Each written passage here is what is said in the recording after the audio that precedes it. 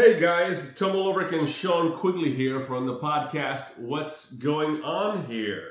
You can find us on iTunes, Google Play, SoundCloud, Stitcher, and TuneIn. And to get in touch with us, just go to our Facebook page and leave a message or email us at what'sgoingonherepodcast@gmail.com. Thanks for listening, guys. And welcome, ladies and gentlemen, once again back to another episode of What's Going On Here. My name is Tomo Lovrich, or as I am popularly known in furniture buying circles as T-Love. And with me, as always, is the one and only, the man that makes you think, should I take his clothes off or should I bite his clothes off? The man of the hour, the Tower of Power. The man whose smile never goes sour. The young Mr. Sean Quigley, a.k.a. The Quig, as he's known in cobbler circles. Yes. How are you, sir? Pretty good. The cobblers send their greetings, by the way. The furniture sellers I've heard less good things about, unfortunately. Oh, but they are a yes. tough... They're a tough They're a tough crowd. Yeah, they're a tough crowd. And if you fart in one of their pillows, they just don't want any part of it. Yeah, furniture people are weird people. Yeah, weird people. There were once upon a time, maybe a year ago, my wife.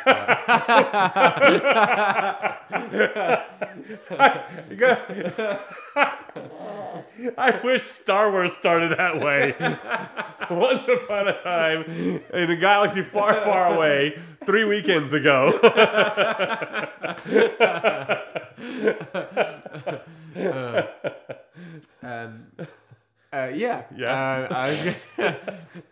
My wife was helping sell furniture, amongst other things. The contents of a house.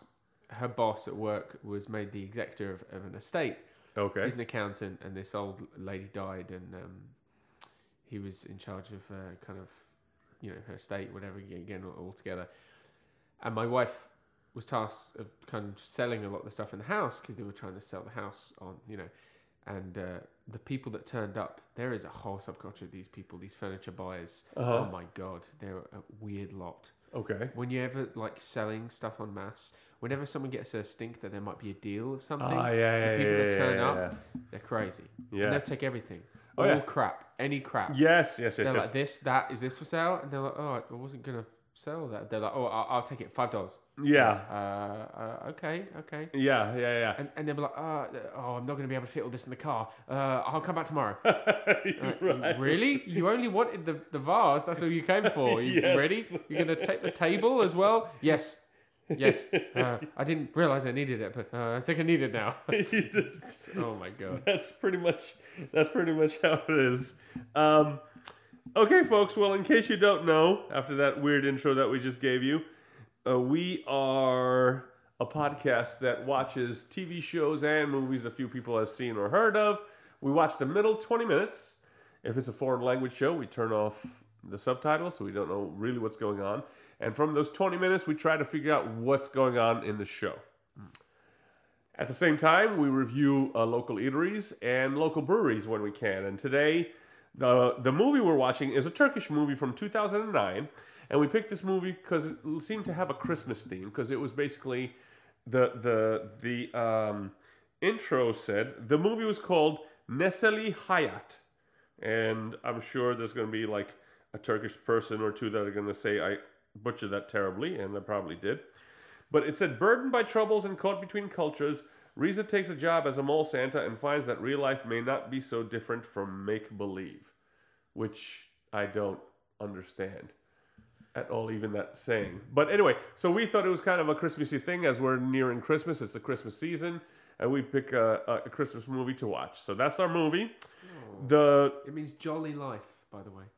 Is that what it is? Jolly life. Neseli. Oh, that's odd, because in Croatian, veseli, and in a lot of the Slavic languages, that's happy. Veseli, with a V instead of an N.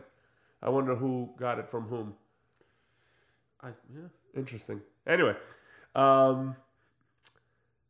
so our restaurant is Europe Cafe and Grill, which, appropriately enough, is a Turkish restaurant. And it's located at 1 Highwood Avenue in Tenafly, New Jersey. And our beer is called Black, which is a Belgian-style stout by Allagash Brewery out of Portland, Maine.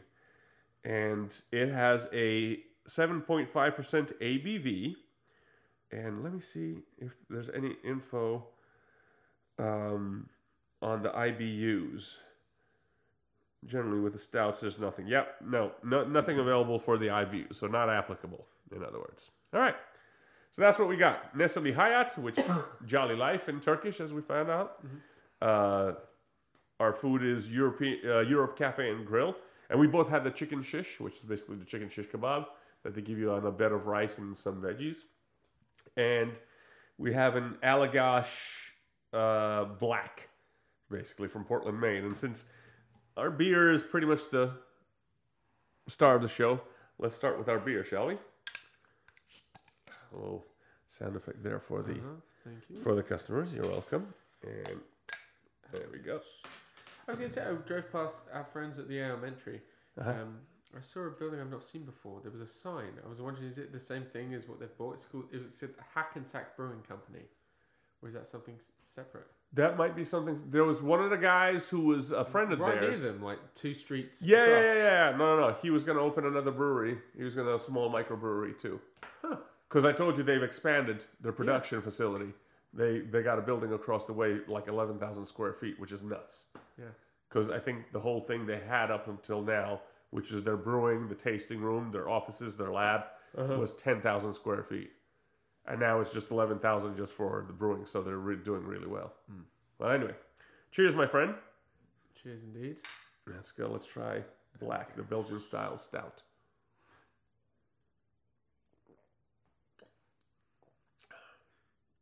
Oh, my. Oh, this is nice. Now, it comes in a 12-ounce bottle. It's brown, but even through the brown glass, you can see this is the color of, like, tarmac. I mean, this is some mud brown stuff, but Belgian, is this what a Belgian style stout tastes like? Because it's not particularly stouty. You know what? In terms of like, it's smooth. This is super smooth. It tastes Belgian-y though. It tastes Belgian-y, yes. Or maybe, I guess, maybe that's what it is. But 7.5%, it doesn't drink like a 7.5%. No. This is a nice beer. Yeah. No, it's really, really nice. Portland, Maine. It has the full. We had, what was it? Last time we had the last brunch, which was a porter, a coffee porter, and that one was super, super light, not very portery. And we both mentioned it's not that it was a bad beer, but we definitely didn't expect what we were tasting. It was more like a black lager or something like that. This has all the flavor and the fullness of a stout to me. Yeah. But like the body's not there. Oddly enough, it's light. Yeah, no, it is. So, I mean, again, we just keep hitting these like stouts and porters that we're not getting what we expect to be getting. But this is very nice. It tastes really nice. Very good taste. It's very nice.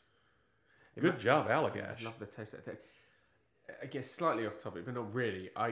It's driving me fucking crazy. The more I see it, it used to irritate me.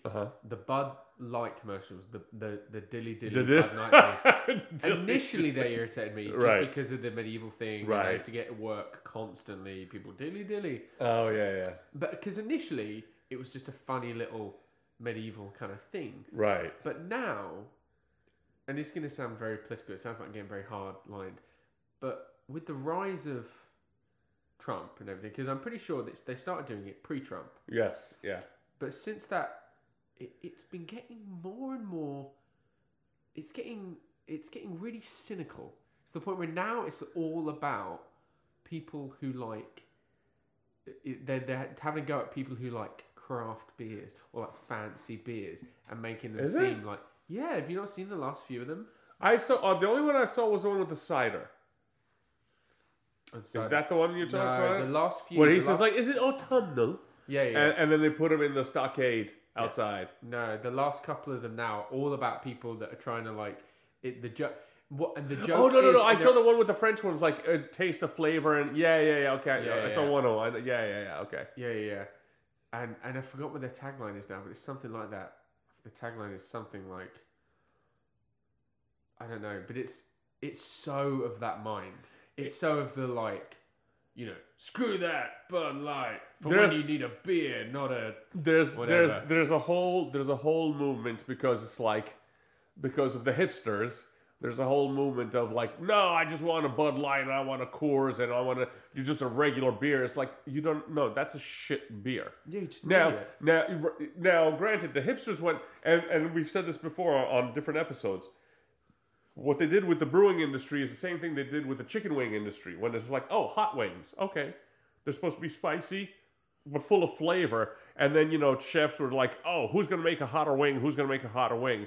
To the point where you don't taste anything. Yeah. It's just, you might as well just like take a shot of gasoline and throw a match in your mouth because it's literally the same thing. Your lips swell, you can't taste anything for days, and then when it comes out the other end, your ass burns for days, And so like for a while, that's what the brewers were doing to see who can make beer that's just more bitter. Yeah. And I remember, who did it once? And this was years ago.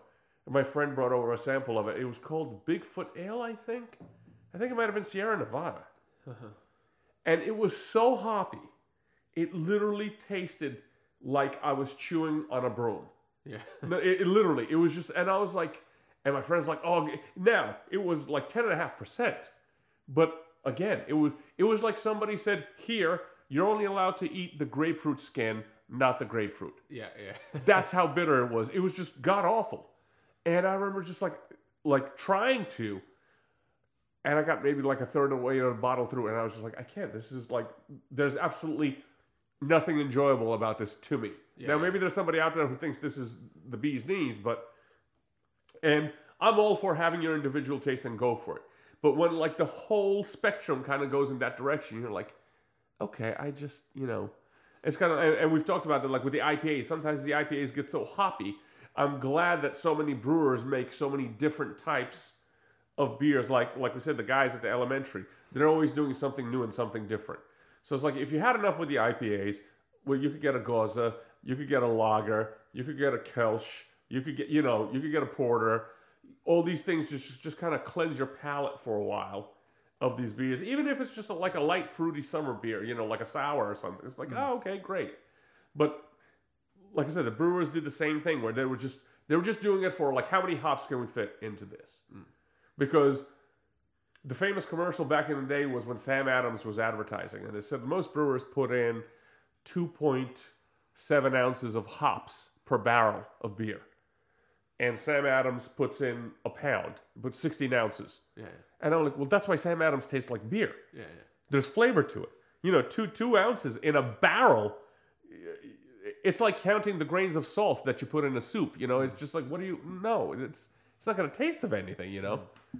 So, and like I said, they just kind of drove it the other way, and so there's, especially amongst college kids now, the college kids, they just want to drink Bud and Bud Light and PBR, and I'm just like, all right, well, when you're young, I'll give you that excuse because, one, if you don't have the money, it's about quantity, not quality. Yeah. And it's like, okay, I understand, because I kind of had that viewpoint when I was a kid, like with the various boozes and stuff like that, and I was like, because of course I couldn't afford them, and I was like, no, that's just pompous, that's people just showing off that they have money to spend, blah, blah, blah. Until I had money to spend, and then it was like, actually, no, this tastes way better, than just the regular slop that you get, It's just such a strange dichotomy to me, the idea that somebody who would be all about, you'd think the working man would be all about like local, like, small man. Small man makes absolutely. Beer. Moonshine style. Man makes beer in backyard. Like, here's my pal, we're going to drink that beer. Yeah. We don't want to drink multi-corporation, billion-dollar, Wall Street stock market beer. Right. But that's exactly what happens. And you get the people that have the money, the Wall Street traders, probably more likely to be drinking their whatever pumpkin spice ale from a brewery. Right. And the working man's drinking Coors Light. Yeah. It's like, what? Yeah. How have you managed to get yourself tricked into this crazy rubbish? Like I said, I didn't realize just how much a difference there is in the flavors of the beers until we did. You weren't here with Andrew. we did the episode and we did the 4 beers. We did the 2 top selling, quote unquote, the 2 top selling big brew beers and the 2 top selling, quote unquote, craft beers. And it was Bud Light, Coors Light, and Belgian Moon and Sam Adams. Yeah. And the difference, and the Bud Light apparently outsells Coors Light 2-1. And they are, and by far in terms of sales compared to the other beers, no one's touching Bud Light at all. Yeah, Whether Coors it's Light might as well just be like Coors Light for when they don't have Bud Light. Pretty much. And when I tasted the difference between those 2 beers, like I was literally just like closing my eyes and pinching my nose to just like swallow the rest of the Coors Light. And I mean, when I think about it, back in college, that's all we drank. Yeah. Because a pitcher of Coors Light was $4. You know, so it's like, yeah, $4, we could get 6 beers out of this. Great, let's do that. You know, kind of stuff. It's like there's a reason why a pitcher's $4 because this beer just doesn't taste. Not only does it not taste of anything, it just tastes terrible. I would drink Bud Light or Coors Light over like Yingling though, that I can't stand, because at least Bud Light and Coors Light don't really taste of anything. Like they're so weak. Yeah. That they're sort of inoffensive in a way. But it's when they try and put flavour in a beer, and it when just they're like, fails hey, miserably. and someone thinks that they're better because they're like, oh, my beer has flavour. I drink like a real man's beer. I drink Yingling. I'm like, oh, it just tastes like a shoe. It looks, Coors Light, you cannot pay me to drink literally. Well, maybe you could pay me to drink it, but like I said, I'm not drinking more than 2. Yeah. Bud Light, like you said, if nothing else, they have made that beer so that it can be, and that's probably what they geared for. It's so fizzy, one. It's almost like champagne. And it tastes of so little that you like, oh yeah, I mean, there's a reason why people bring a 30-pack of it to the beach. Yeah. Because even in the hot sun, you'll have 3 of them and nothing's going to happen to you. Or in a football game. Or a football game. You have 3 of these at the beach, you're dead. Yeah. You know? Or that they brand both of those as being so much emphasis is put on the fact that it's best enjoyed ice cold. Like ice cold. So you can't taste anything. Taste it's just cold. Right, exactly. Yeah. You might as well boil it. If you have it like at sort of room temperature, right, it would taste like its true flavour. Yeah, it's awful. And they was joking about English people drinking their beer warm, and it's like they don't drink it warm, but it's like you can get away with drinking it at room temperature because it tastes of beer. Of beer, right? As opposed to tasting like urine. Yeah. Yeah. Do I drink my own urine? Yes, because it's sterile and I like the taste. But yeah, it's anyway. But this is like I said, Allagash. This is a nice job because whatever a Belgian style stout is, this definitely doesn't drink like a Guinness. Oh no! Like a Guinness is eating a cake compared to this. Yeah. But this. And it says here, chocolate and coffee notes flow throughout this dark and silky Belgian-style stout. I can taste the coffee, I can taste the chocolate, and it's just so smooth and does not feel like a 7.5%. This is a good job. This is a good beer. Yeah, no, it is. It's really nice. Very Belgian-y. Like, I imagine I could have this in a fancy little Belgian bar somewhere. Sure. Never been to Belgium, but... one of those places as a kid it seemed very boring, but now I'm an adult it seems to be very appealing. Oh yeah, especially with all the canals. Oh yeah, because that's like the thing that most people don't know. Like because everyone thinks canals, they think the Netherlands, but Belgium is also one of the low-lying countries and tons of canals and beautiful architecture, etc., etc. Yeah. Okay, now to our show, Nestlé Hayat. Yep. So we picked this show with the idea of it being something. It said it was a comedy, did it not? On the thing. Yeah, it did. Did it say it was a comedy? It was a comedy. Nestlé Hayat. It sounds like a chocolate hotel. It does sound like a... Did you say a chocolate hookah? A chocolate hotel. Oh, chocolate hotel. Nestlé Hayat. Yeah, I suppose so. Oh, it doesn't say anything. Now, it was rated 3 stars. Hour 47. We started watching at minute 44. I found out the star is also the director. In a quick Googling. Oh, did you? Yeah. The star is the director. Mm-hmm. Is that why so like slow and dull it was? This is we've tried, this is our 3rd, I think, Turkish TV show. Now the first one was Subat. Yeah. And Subat was, and this isn't hyperbole, Subat was glorious in comparison Oh, to yeah. these last two Turkish things that we saw. Yeah. Subat was fantastic. There was tons of stuff going on. Yeah. It was out of this world bizarro, but there was tons of stuff going on and tons of interesting In a world stuff where happening. Netflix cancels all their Marvel shows, Why is this on? and Right. Subat is on. What the fuck? Right. The amount of crap that we watched on Netflix, Right. and they're Dude. cancelling Daredevil. Shush. Otherwise, we don't have a Oh. podcast. We don't have a podcast without this. But the show before that was the one with the girl visiting the brother and just drinking tea in a shop, and nothing, bugger all happened Yeah. for the 20 minutes. This is similar, and we seem to be on just. Well, I shouldn't say that. We're not on a roll, but we have hit a lot of like shows where bugger all happens. Yeah. The last one was Backcountry. Like literally nothing happened. They were just lost in the woods. But we have had since then the show before episode 49. We did Strong Girl Bong Soon, and that was actually very appealing, and actually not a bad TV show from like what we saw. Obviously, we didn't understand what they were saying. This one, we don't understand what they're saying. We don't understand what's going on. We like this one is really like what's going on here. Nobody knows. No, no. I'm even pretty sure Turkish people watching the show are like, what the fuck's going on here? We don't. Because let me basically start with the play-by-play from the get-go. So, because we start at minute 44, which is the beginning of the middle 20 minutes, we see who we assume is our lead walking into... Was he talking to his wife? Or was he like leaving the mall? No, he wasn't dressed as Santa yet, was he? Like right at the get-go? I can't even remember the beginning. It was that dull. We weren't paying I attention. feel like there were 3 places: his house, a restaurant, the mall. That's it. That's all I know. No, right. It was his house, the landlord or father-in-law's house. Oh, that's We're not sure if that was the landlord or the father-in-law. Yeah. There was the restaurant and the mall. So there was 4 locations, literally. Yeah. So anyway, in the beginning, he's I mean, in a normal TV show, at least the restaurant would be interesting for the fact that it would be a Turkish restaurant. In this show, it wasn't even that. No, right, because just a they're in restaurant. Turkey. It's just a restaurant, exactly. Boring. It's boring. He's, God, no, I don't remember what the hell happened. There was a I think- moustache. I know that. Yeah, there's lots of mustaches. Yes, yeah, very Turkish looking, all the men, big noses, big mustaches. Except for the lead. The lead's mustache was kind of like, his mustache was a little weaker than my mustache.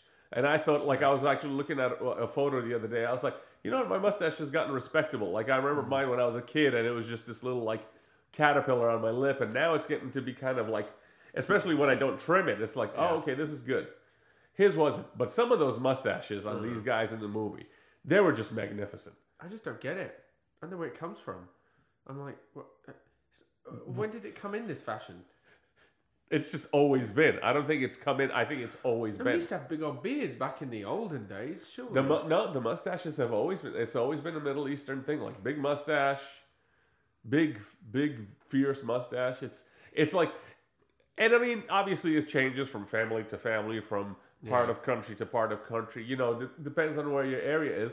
My guess is Same in culturally India. I speaking, don't understand India either. It's like India are the same with the mustaches. They're like a good mustache. they do. You don't see beards. They do. They don't like them as much as in Turkey, though.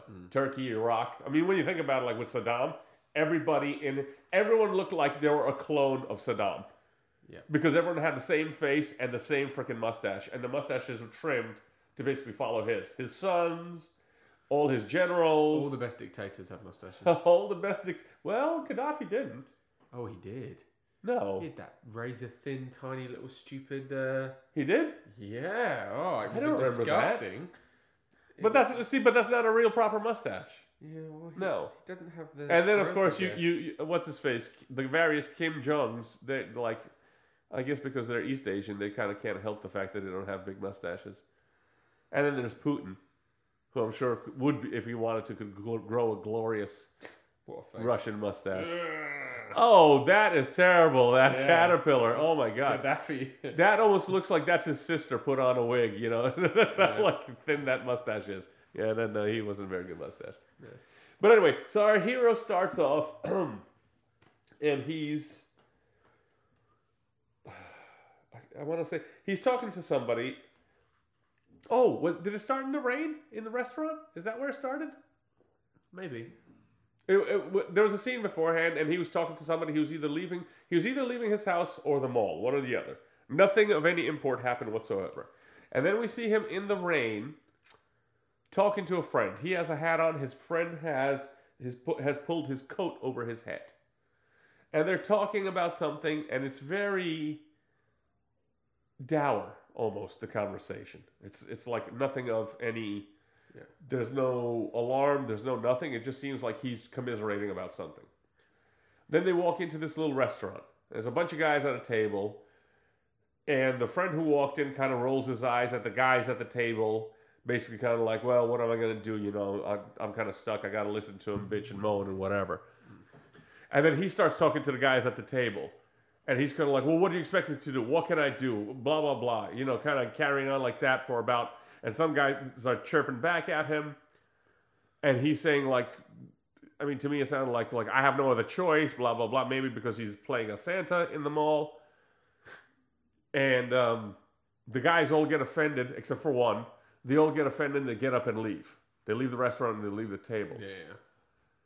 And so the guy that was with him in the beginning with the hat over his head is talking. Our hero goes over to the table where all the other guys were sitting, and the one guy stayed. And he's just now he's really just opening his soul to these two guys who are stayed with him. And he's drinking and moaning constantly. And then, of course, they do a cut edit where it's much later, and obviously he's already drunk, and he's still just moaning on endlessly about something, and it's really boring. And then, of course, it gets to the point, and I always love, culturally speaking, it's hilarious to me to see the way men handle grief in different cultures. Uh-huh. And, you know, you go to Eastern Europe, Southeastern Europe, so your former Yugoslavia, your Romania, your Bulgaria, you go into the Russias, you know, Ukraine, Greece, Albania, Turkey. These are very macho cultures. Make no mistake about it. Very macho, you know. And you go to the Middle East, even more macho, you know. It seems like the further east you go, the testosterone just keeps shooting up. And until you hit Japan, and then it's like confusing. Japan have a very confusing subculture of testosterone versus not testosterone. It does, but at the same time, it is and it isn't. Or maybe Tokyo. Maybe it's a Tokyo thing. It's probably a city thing. Japan is like one of those. I was watching. I forget the guy's name, but he's one of these popular. You know, they sensationalize like archaeology. Uh-huh. And Josh something, really tall guy, very pleasant, and he goes looking for legends of various either creatures or old treasures and blah blah blah. And he did an episode on Japan. And they filmed him, and he was on the train in Japan, like on the car traveling. And of course, he's like he's already a big guy, like even by Western standards, because he's like 6'4", 6'5". He's a big dude. Yeah. And he's towering over everybody in this car, and he's talking really quietly. He's like, you know, if we were on the subway in New York City, there'd be some guy in the corner screaming about Jesus, and a homeless guy would be pooping in the corner. Which, no word of a lie, a couple of weeks ago, I was on the A train, and a homeless guy like pooped in his pants in front of everybody, and then reached into his pants and pulled out the poop and put it in a little baggie. And then threw that and a pair of pants, I guess, that he already ruined, onto the platform at 145th Street. And like the car just like, when he was like, because he was just sitting there, and you know, everyone's like, oh, it's kind of stinky. You know, he's kind of like a stinky guy. But then he's like, kind of like standing up, and if I'm cutting out, it's because I'm demonstrating for Sean here. And he's kind of doing this kind of thing, and he's shaking his pants, so he would crap in his pants, and then it would like drop into his shoe, and then he'd fish it out of his shoe and put it in a bag. So he was taking a dump standing up in front of the whole train.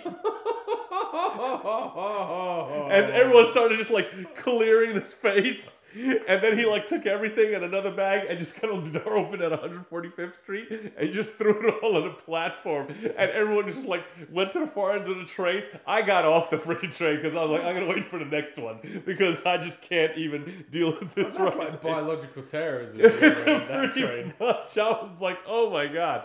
So anyway, I mean that's yeah. It was on the A train.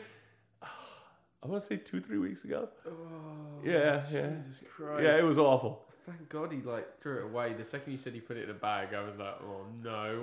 What did he do? He smashed up the bag and he drank it all like a smoothie.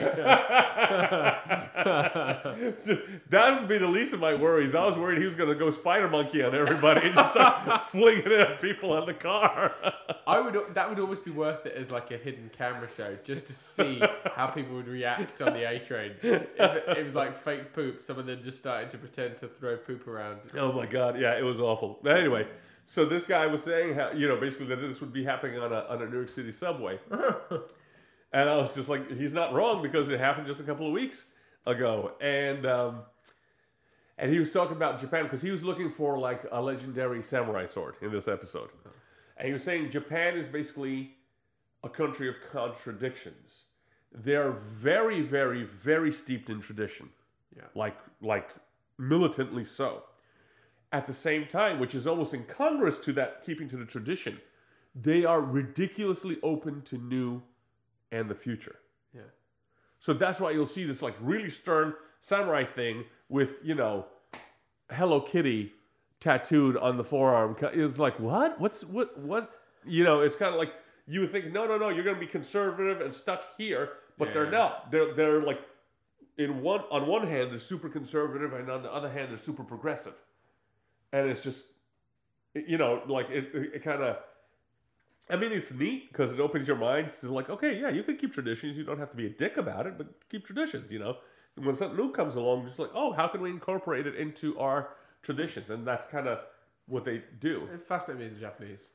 It's like I don't know if you ever saw it. There's a movie, Scorsese's latest film.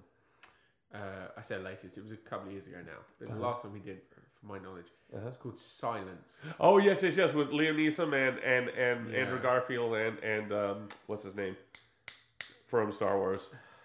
I love him, Adam Driver. Yes. Did you see it? I did not. I wanted to. I didn't. Okay. A big long film. I recommend it. It's a good film. Yeah. Worth a watch. It's a slog though.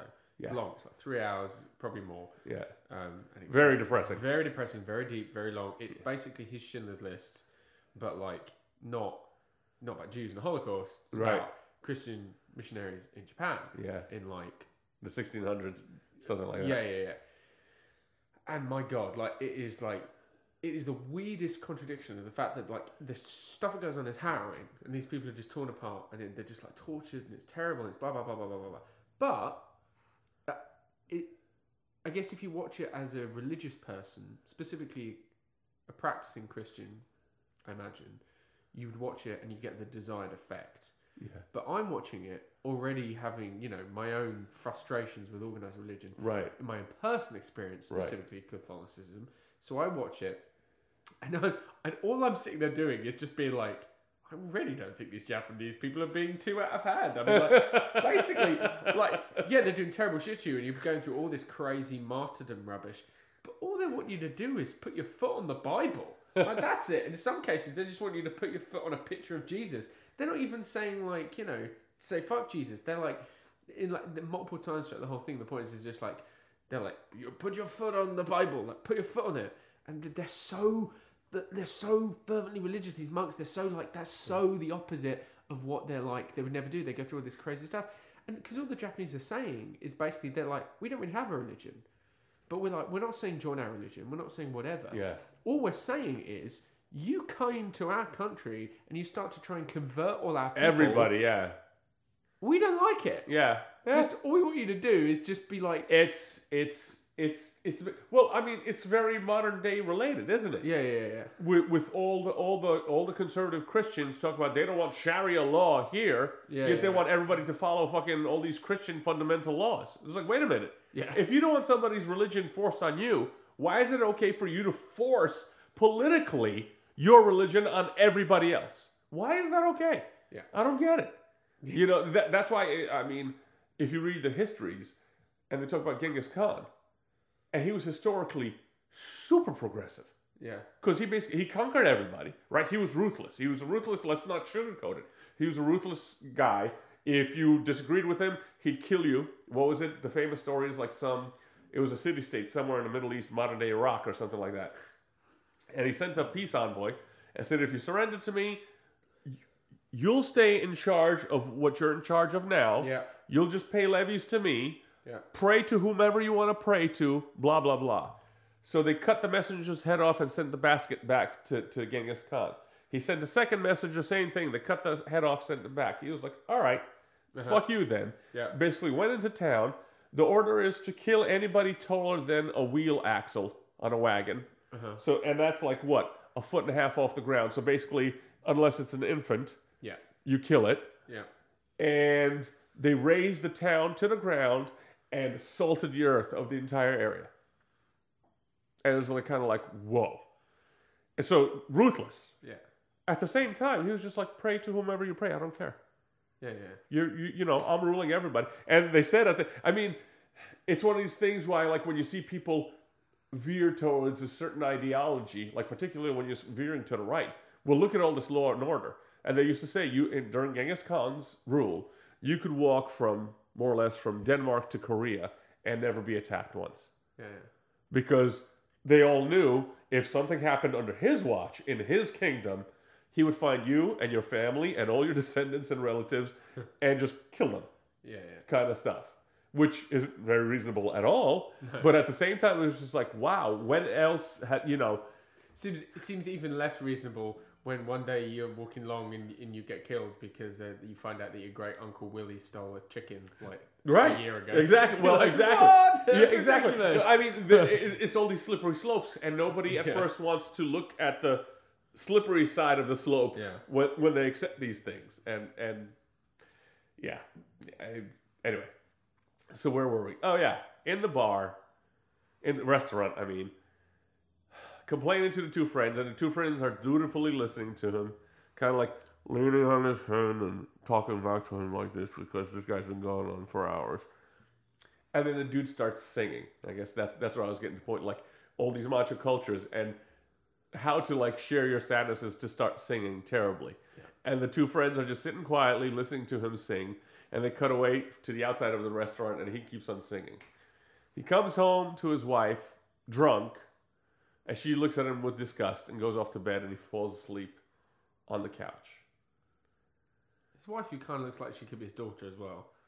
Yeah, there seems to be quite the disparity in age. Yeah, because he looks to be in his mid to late 50s, I'd say. Yeah. And she looks to be like 35. Yeah. By the looks of it, you know. Because she was very smooth-faced, very... Not like a girl. She didn't look like a girl in her 20s, no. But she looked to be 35. She was childbearing age still. Still, yeah, absolutely. Yeah. So he comes home hammered. I think that's where the first scene was. Was it? No. Anyway, he comes home hammered, falls asleep. He wakes up. He hears his wife vacuuming, and he's still on the couch. And he basically says, "Hey, why didn't you wake me up?"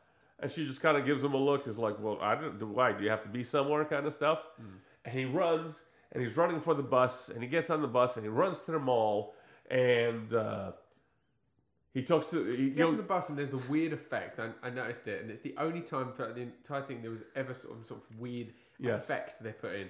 And like the only reason I can think of it is they got like extras. I feel like they initially they were like, oh, we need 4 extras to just stand in line for the bus because we need the effect of people in front of him so that he's behind the thing. And like maybe someone was like, oh, my cousin, he wants to be extra too. They're like, yes, my sister, she come. And then they just bring people, they're like, yes, my whole family, they come this day for the extras. And they're like, fine, you all be extras. I don't care. You all turn up. Apparently Turkey gets all its extras from Kazakhstan. Well, it looked like, it might as well have been Borat 2.0. It's true. And then they're just like Borat, the unfunny years.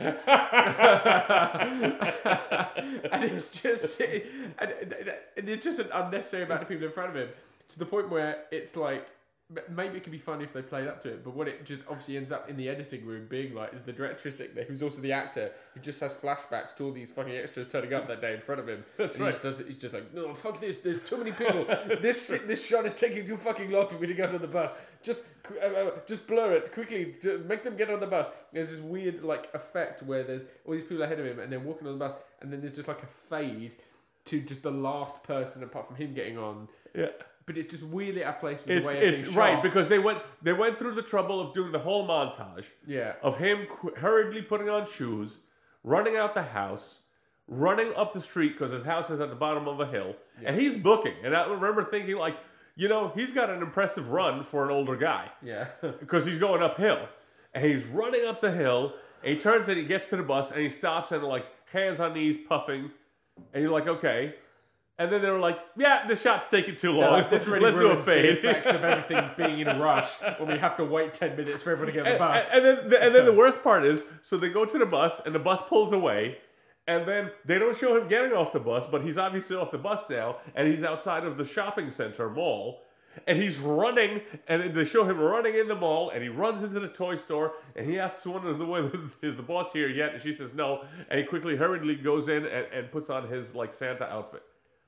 So this whole little racing running montage and this fade, which I have no idea where that came from. it was bizarre because it would have added, I don't know, 15 seconds to the movie. Because people were getting on the bus. There was, like you said, maybe 4 or 5 people ahead of him. Yeah, I guarantee based on the effect that in the script there wasn't going to be any effect. It was just going to be getting on the bus, there's a line of people, takes a while, he's trying to get on, he gets on.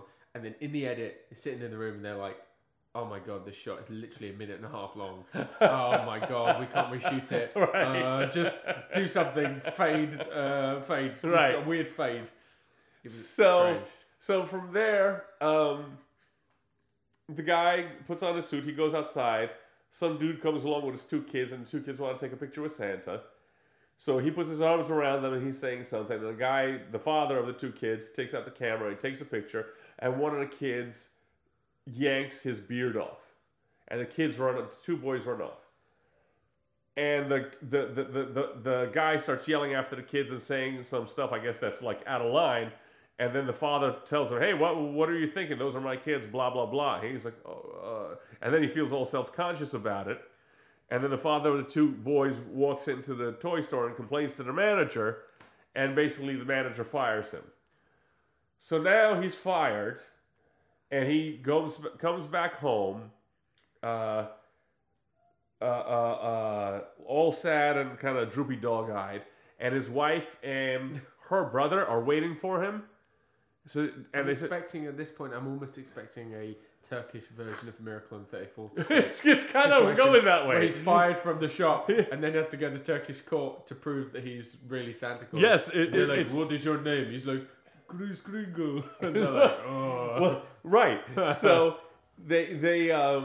he quickly drops his Santa outfit off, and he goes back out with his wife, and who I assume to be her brother, kind of like a little bit of a wormy guy. And they go just down the hill into a house, in someone's house, and there's 2 guys sitting on opposite side of the wormy guy, and he and his wife are sitting off to the side, and there's an older woman. There's an older guy who's obviously holding court with these Coke bottle glasses that are like tied on with twine because the ear rests, or whatever you call the little sides here of the glasses, were broken. And he's holding court, and the wife is saying something like, talk to her. And I couldn't quite make out, is this the wife's... The only reason why I thought they were family was because of the 2 women's reaction. Because they were kind of trepidatious on the side, like in the kitchen, listening in. And I guess they were determining whether the father's going to let them live where they're living. And all these houses look to be a little bit ghettoish. Like they're not particularly fancy or anything, the neighborhoods. Yeah. And the Wormy brother is kind of like in the middle and being looked at by the other two brothers sideways or whatever.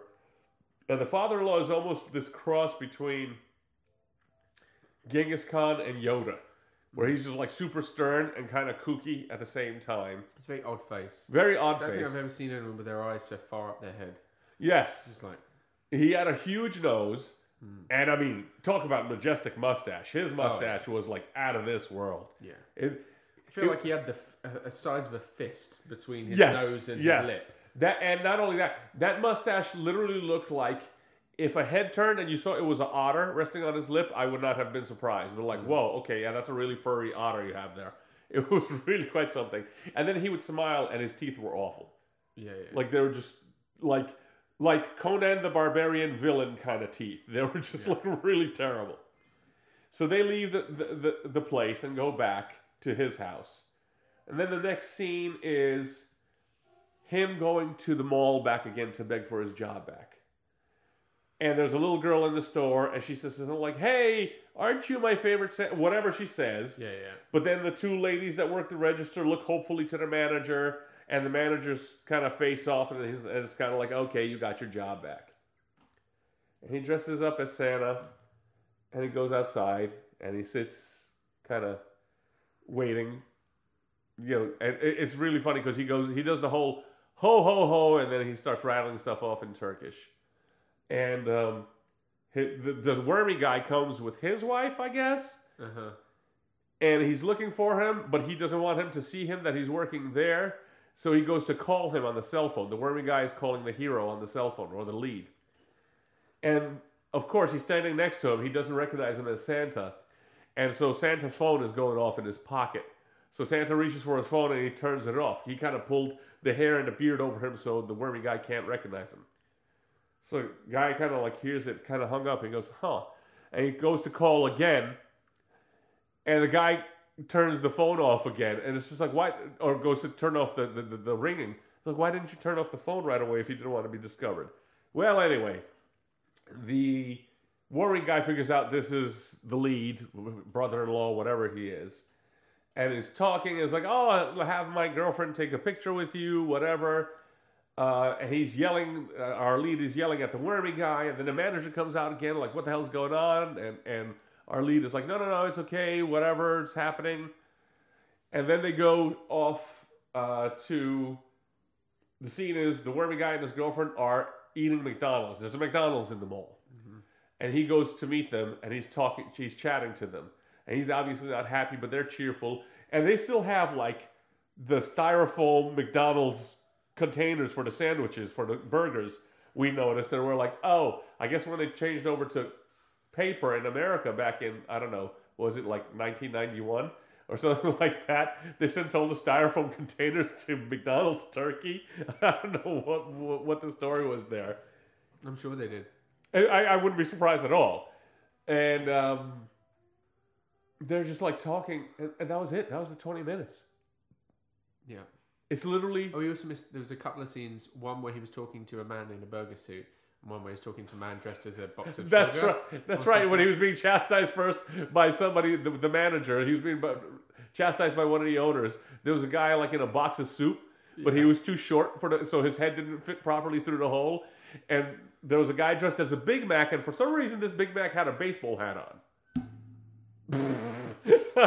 We had a little technical error here. Yeah. You know, I forgot. This was so boring. Yeah. This was, like I said, the two Turkish shows we picked after Subat have been so incredibly boring. Yeah. And I don't know if it's a cultural thing because everybody likes... It's almost like manic depressive surrealism is the sense of humor. And people think it's hilarious in Turkey. Yeah. And we're just like, what? I don't understand what's so funny. Because the only part that made me laugh was like with the phone call and him turning it off and standing right next to him because it was kind of like Keystone Cop-ish. Yeah. I don't know if it's more like... So often it's interesting because often comedy and horror, usually in movies or entertainment, very much mirror whatever's going on socio-politically in the country at the time. Right. In that, if you trace back historically with movies, times when the country or the world are at peace and things are going well and people are happy, you have the more madcap comedies or like slapstick, right, and then the more extreme horror, right, because people are like their everyday lives are good and normal, so the yeah, entertainment is crazy, and then the slap side of that is usually when things are falling apart and crazy in the world or like mad stuff is going on, people want more generic, like less craziness going on. Horror becomes a lot more subtle. Right. It's a lot more about just like psychological as opposed to gruesome. And all that stuff. And you look back at it and you look in the 70s and all the crazy horror films that came out in the 70s when a lot of people were experiencing like a boom and like things were like pretty good. And right. Oh yeah, but everything was extreme. Or they're like, and then Mel Brooks comedy and all the crazy stuff. And now you look at it and people, everything's a lot more subtle and bad stuff's going on. People just want to watch horror films where everyone's just being really quiet. Yeah, exactly. I was telling Sean there was a silly video I saw online. Some guy decided to dub over his cat whenever it meowed, and it said, "What would it be like if cat said hey instead of meow?" And you see this cat just go, "Hey, hey," and then the cat does a quiet meow and goes, "Hey." It was just very stupid. Look it up; it's very funny. But anyway. Nestle Hyatt the Chocolate Hotel was just really boring. Yeah. I couldn't even tell you what was going on here. All I know is, I guess the good part of this episode has been, if you ask me, the food and the beer. Yes. So let's review the food and beer, and then we'll get to our finale with the review, with what we think is going on here. So we both had the chicken shish from Europe Cafe and Grill, which is basically a chicken shish kebab. You want to go first with the food? What did you think, sir? Food very good. We said this, very tasty. It could have been very dry. And the look of it, if you first look at it, oh, it's going to be pretty dry. It's just rice, onions, and chicken cubes. It's like, it could be dry. Grilled chicken cubes. Very succulent, juicy, tasty. Very simple, but really good. Like really good. Often done way worse. Yes. Yeah, very tasty. Yeah. Very pleasantly surprised. Yeah. I'd be interested to try some of the more elaborate or interesting things. Yes. If they ever decide to fucking serve them. there is that. The restaurant, Sean went through 2 menu items. The first one was like, no, it's not available. Okay. And then he ordered an item that specifically says on the menu, Fridays and Saturdays only. And they're like, no, not until 5 o'clock. It was like, God damn it. You have an item that's only available 2 days of the 7 days of the week. And then it's also only available in like the final 4 hours of you opening. I'm like, what on earth is the point? But you know what? Because of how good this is, I would give them the benefit of the doubt. Yeah. So, what grade do you give the shish kebab? Shish kebab, I would give a 4.2 out of 5. Okay. The only thing that could be better is just, I guess, a little more stuff. A little more variation. A little sauce maybe is just to get a little bit different, like a little something to go with it. Or just like a pita bread maybe, or something. Just an extra layer would have been nice. Yeah. It was very tasty, everything, but it was just... Yeah, I'm with you. We've had another kebab house, and their kebabs are tasty, but they're always kind of dry. They're always overdone. Like you said, this was succulent, like almost like a hamburger kind of succulent. It was juicy. The chicken was delicious. I snarfed it. I inhaled it, and like you said, even though it was plain, it was rice with some fried onions and peppers, basically, and the shish kebabs. I thought it was absolutely outstanding. I give these kebabs a 4.3 out of 5. And then the Allagash Black out of Portland, Maine, 7.5%, Belgian style stout. I will give this I think it was absolutely delicious. It was way smoother than a normal stout. It was kind of like having a potato chip as opposed to having a piece of bread. And I would give this a 4.4 out of 5. 4.4. 4.4 out of 5. I thought it was great. I think it was very tasty, very nice. Everything you said. Where the only thing I would say is I've been invaded by my tiny baby daughter. Yes. She's Lady coming Nina is here right now. Lady Nina. She's a returning guest. Yes. Yeah, no, it was really good. Tasty. I'd give it... what did you give it? 4.4. 4.4? Yeah, I'd say the same. 4.4. Very tasty. 4.4, yeah. Very nice. I'd have it again. Like if I saw it somewhere, I'd be like, oh, that was really nice. I'd pick up... this is exactly the sort of thing if I was out and about, I'd be like, oh, I'd pick up like a 6-pack of that. Yeah, Put in yeah. the fridge and I'd be like, oh, yeah. This is actually a perfect beer to bring to a holiday gathering these Yeah, days. it really is. It really is, because it's not too heavy, because people are like, oh, stout is too heavy. No.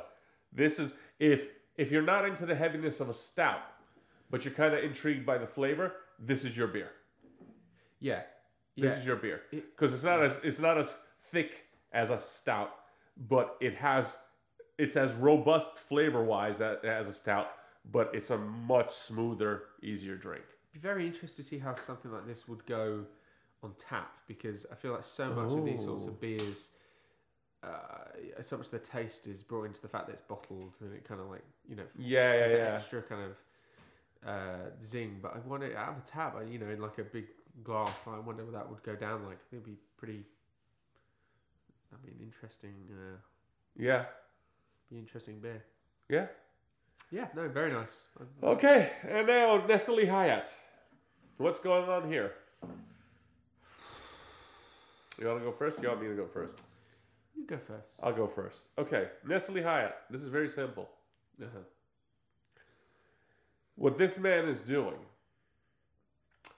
he is a descendant of the Knights Templar. And he's trying to conquer Turkey through being a Santa. By giving little toys that will corrupt all the little Turkish children. And if he gets the financial and physical help from the old man with the Coke bottle glasses, I think he will be able to conquer Turkey. Interesting. And turn it into a Knights Templar. Yeah. Because for people who don't know what happened to the Knights Templar, it's very simple. And this is a kook alert. Kook alert. Conspiracy theory. This is the portion of my brain that's conspiracy theory. The Knights Templar are just Switzerland. Bankers. Yeah. Right? And if you look at the flag, it's just the reverse. They made the field red and the cross white, whereas it used to be the field it was white and the cross was red. That's true. And they kind of threw you a red herring with Malta. Like, no. A few of us just settled on Malta. No, you didn't. You ended up in Switzerland. Because Switzerland was just mountains with, like, cow farmers. And then they became, like... I mean, you think about all the battles that have happened over the years and all the dictators, and Switzerland always ends up unscathed. Perfect hiding place. And where is the papal guard from? Swiss Guard. The Royal Swiss Guard. What Royal Swiss Guard? Was there a Swiss king ever? No. So, conspiracy theory right there. And what's the best distraction when someone's getting too close to finding out the secret? Chocolate. Absolutely. And cheese. That goes without saying. They're like, I came here. They're like, what brings you to Switzerland? They're like, oh, I'm here. I'm researching my special topic. Would you like a Gruyere? Would you like a Gruyere and some Toblerone? Like, yes, I will. Yes, I will. You did. You throw that Toblerone in front of me, and I'm like a fish with a lure. I'm out of there. So that's what's going on. And Nestle Hayat is basically yippee-ki-yay motherfucker. Wow. On the 30th anniversary of Die Hard. Interesting.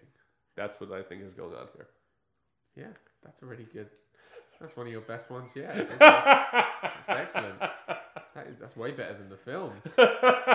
Really yes, it is. It really improved on it. Now you almost want to watch the rest of this shit show. I do want to watch that now. I'm very interested.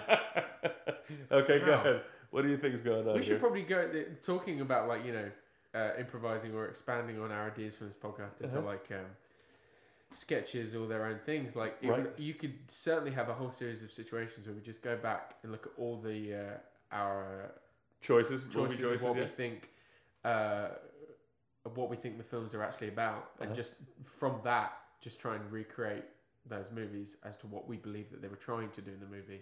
And I think you would have an anthology of classic I without a doubt. entertainment there. Amblin Entertainment would probably be knocking on our doors within like the first 2 movies It that would we be did. pretty blue though. I think there'd be a fair few kind of like adult films. Yeah, Yeah. there definitely Like, would. there's a whole sex school series. You know what? I'm gonna give a call out to Ron Jeremy. See what we Okay. can. Yeah. Go ahead. What do you think is going on with Nestle Hayat? I think Uh-huh. because, as you rightfully point out, Turkey is generally not you think of it as being a Western culture with Uh-huh. Christian holidays, Right. Like, Christmas or Santa Claus seems kind of out of place. So I think Uh-huh. this whole thing secretly underneath here somewhere, Disney or somewhere is funding this Uh-huh. as a way of trying to exploit Christmas and trying to get it on the Turkish. So I think what this is in the style of the Star Wars prequels. This is a Turkish origin tale of Santa Claus, Ah. and I think So, you mean like Tim Allen? He's their Yeah. version of Tim Allen, the Santa Claus. they begin with Santa Claus. This is everyone will watch this film every year, and they'll be like, "And this is how Santa Claus was born." Okay, I like that I one. think that's what it is. I like that one. I went to little Dan Brown, but Yeah. I liked your version. Here's that, and we all know the story of how Santa Claus came to be. They're like, Ho, ho, yes, it was a ho. long and boring story, much like many a Bible story. Yes, with the shopping mall and the restaurants. And the McDonald's. Yes. Of course, McDonald's get themselves in there. It's probably them who are funding it. Probably. Yeah. I like that one. Well, there you have it, folks. That's our take on Nestle Hayat and our take on Black Belgian style stout by Allagash Brewers and chicken shish kebabs from the Europe Cafe and Grill in Tenafly, New Jersey. So thanks for listening, and we'll talk to you next time. Yeah. See ya. Bye.